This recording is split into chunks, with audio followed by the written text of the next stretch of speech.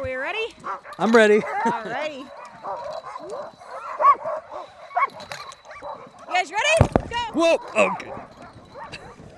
That is reporter Michael Livingston and Laura Neese being pulled by a team of 6 Alaskan Huskies. They're on a ride through the woods in Michigan's Upper Peninsula. All right, we're off. Even with 2 people in the sled, these dogs can hit speeds up to 15 miles per hour. G. Nice, guys. Good. Laura just used one of her voice commands. Chi for a right-hand turn, Hafer is for a left. It is pretty insane how smart these dogs are. Their trail memory is amazing. They can run a 1,000-mile race once and come back to it a couple years later and know exactly where the trail is supposed to go. Laura is a professional musher, someone who trains dogs and drives the sled. She spends most of her days on the trails with these guys to get them ready for long-distance races all over North America. And she says she wouldn't have it any other way. Oh! Good boys, fellas.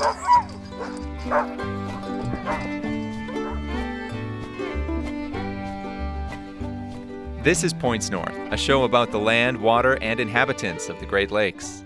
I'm Dan Wanshura. In today's episode, we're going to put you in the sled. Follow Laura through the Copper Dog 150, a 3-day race in Michigan's Keweenaw Peninsula, and learn how mushing became her life. Michael Livingston is going to take it from here. He's walking around the town of Calumet, Michigan, and the Copper Dog kickoff is only an hour away. People from all over the country are here for the Copper Dog. They stomp around in heavy snow boots, bundled up in warm layers. There's a beautiful sunset over the historic copper mining town, and the temperature is dropping. The first leg of the 150-mile race will take place in total darkness. I hear a monkey. I hear one. There's Laura and her team waiting in a nearby parking lot. She pulls out this heaping bag of raw meat from the truck. She's going to whip up some broth to get the team some energy. Basically a light meal for them. It's beef, water, and I'll put a little bit of kibble in there too.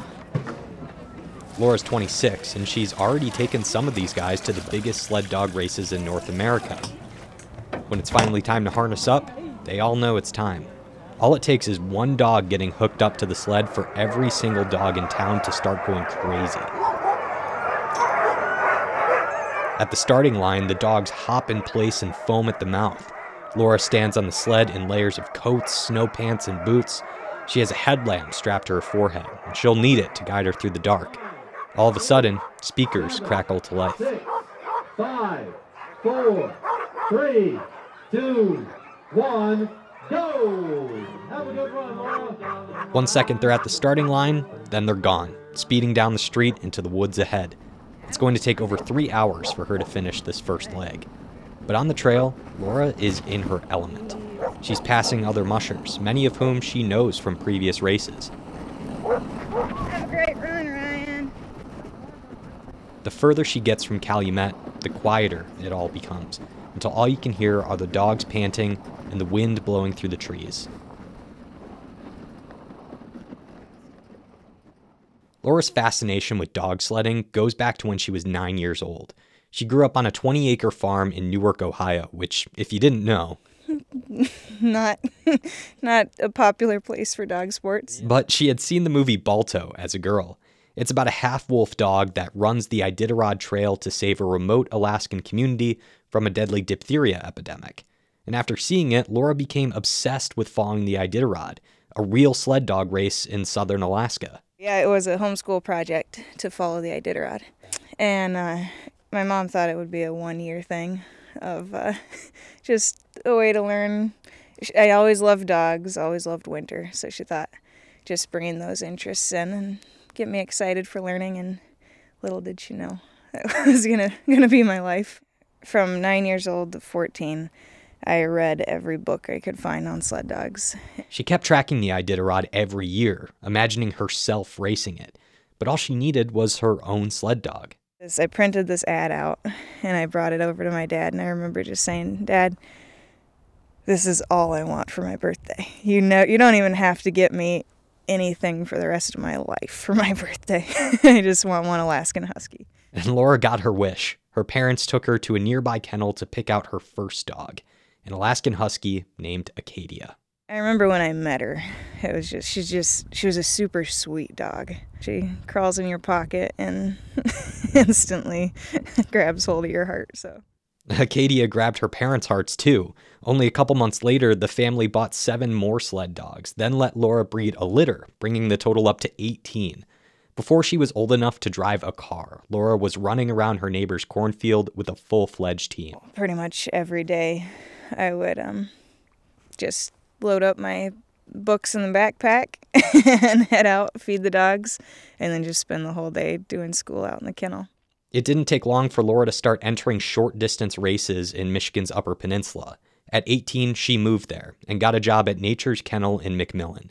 It's one of the largest family-owned kennels in the Great Lakes region. Laura has managed its race teams for almost a decade. The dogs she's racing right now are trained there.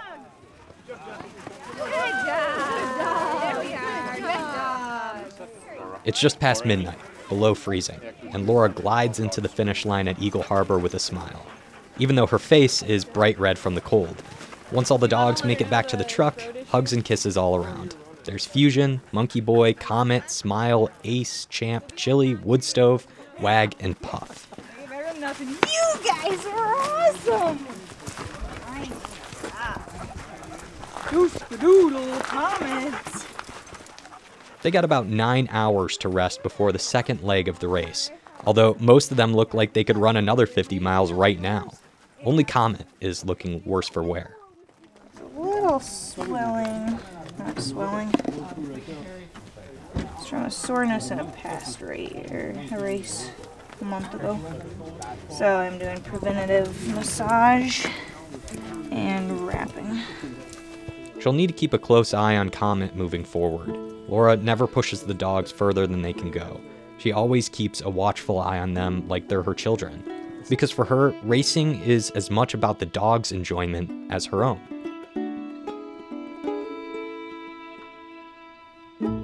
Day 2 starts before sunrise in Eagle Harbor. The crew got maybe 3 or 4 hours of sleep. That was expected. What wasn't expected was Laura's stomach bug. She'll have to race anyway. But the biggest problem today is the warmth. It's supposed to be sunny and in the mid-30s. That's hot for racing. Monkey Boy is panting before he's even harnessed. Plus the trails could get slushy. There's even some talk among volunteers the race should start earlier in the morning to beat the heat, but everything moves forward as planned. With a quick pep talk to her team, Laura takes off.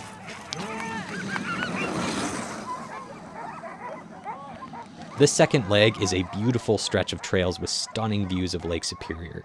Laura says she rarely ever gets nervous before a race, and for a big league musher like her, the Copper Dog is kind of a lap around the dog park.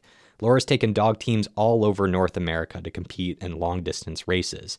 She even did the Iditarod in 2017, the race she dreamed about as a kid. It was pretty awesome. And she's finished the Yukon Quest twice, a race through 1,000 miles of Alaskan wilderness. But she has faced adversity.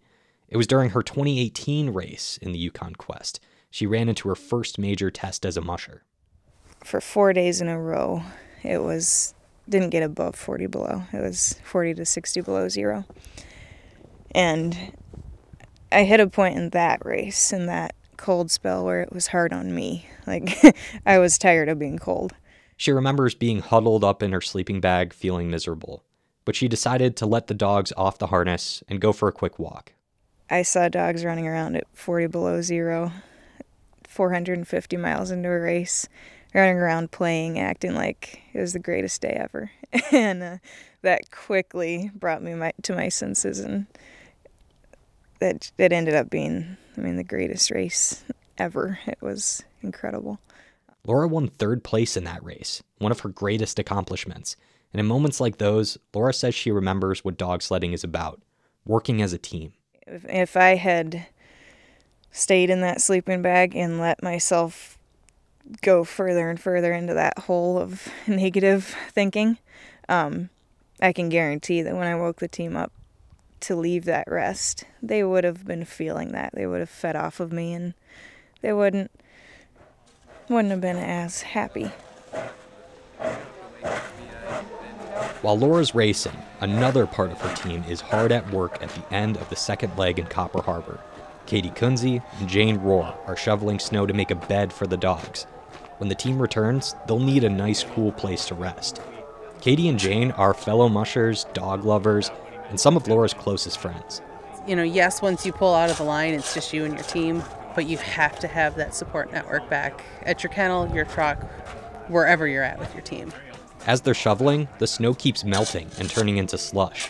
That has Katie and Jane worried as they chat with other spectators. They're concerned the heat will slow Laura down. Yeah, 103. I'm just not seeing her making that time to get in. Monkey was hot on the line this morning. She won't push her dogs. No. No, especially not in this heat. No. There's no way. No, she won't do that. So I So can't believe she'll be. I don't see a 103. I see closer to 2 o'clock at the earliest. I agree. Come on, Chip! Come on, Ace! Here's Laura rolling into the finish line. She is a bit later than expected, but the dogs ran even faster than the first leg. A few of them collapse in the snow pile. They look exhausted, but not overheated. Yes, I know Laura from my dog. Thank you.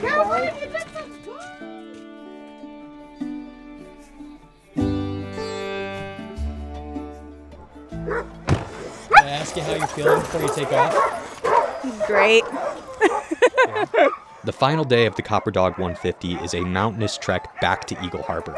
Laura is not as talkative this morning, despite getting a little bit more sleep than the night before. Her attention is fully on the team. After yesterday's run, Comet's sore leg had gotten worse. Laura decides to bench her for the final stretch so her injury doesn't get worse. The rules are you can't sub in another dog, so Laura is down a dog. The team will need all of its strength in this last leg to race through some hard and fast elevation changes.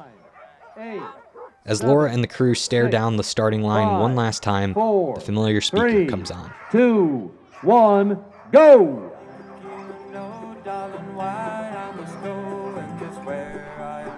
Each musher gets to choose their own exit music, and Laura chose this one, Maple Syrup on Flapjacks by Hobo Jim.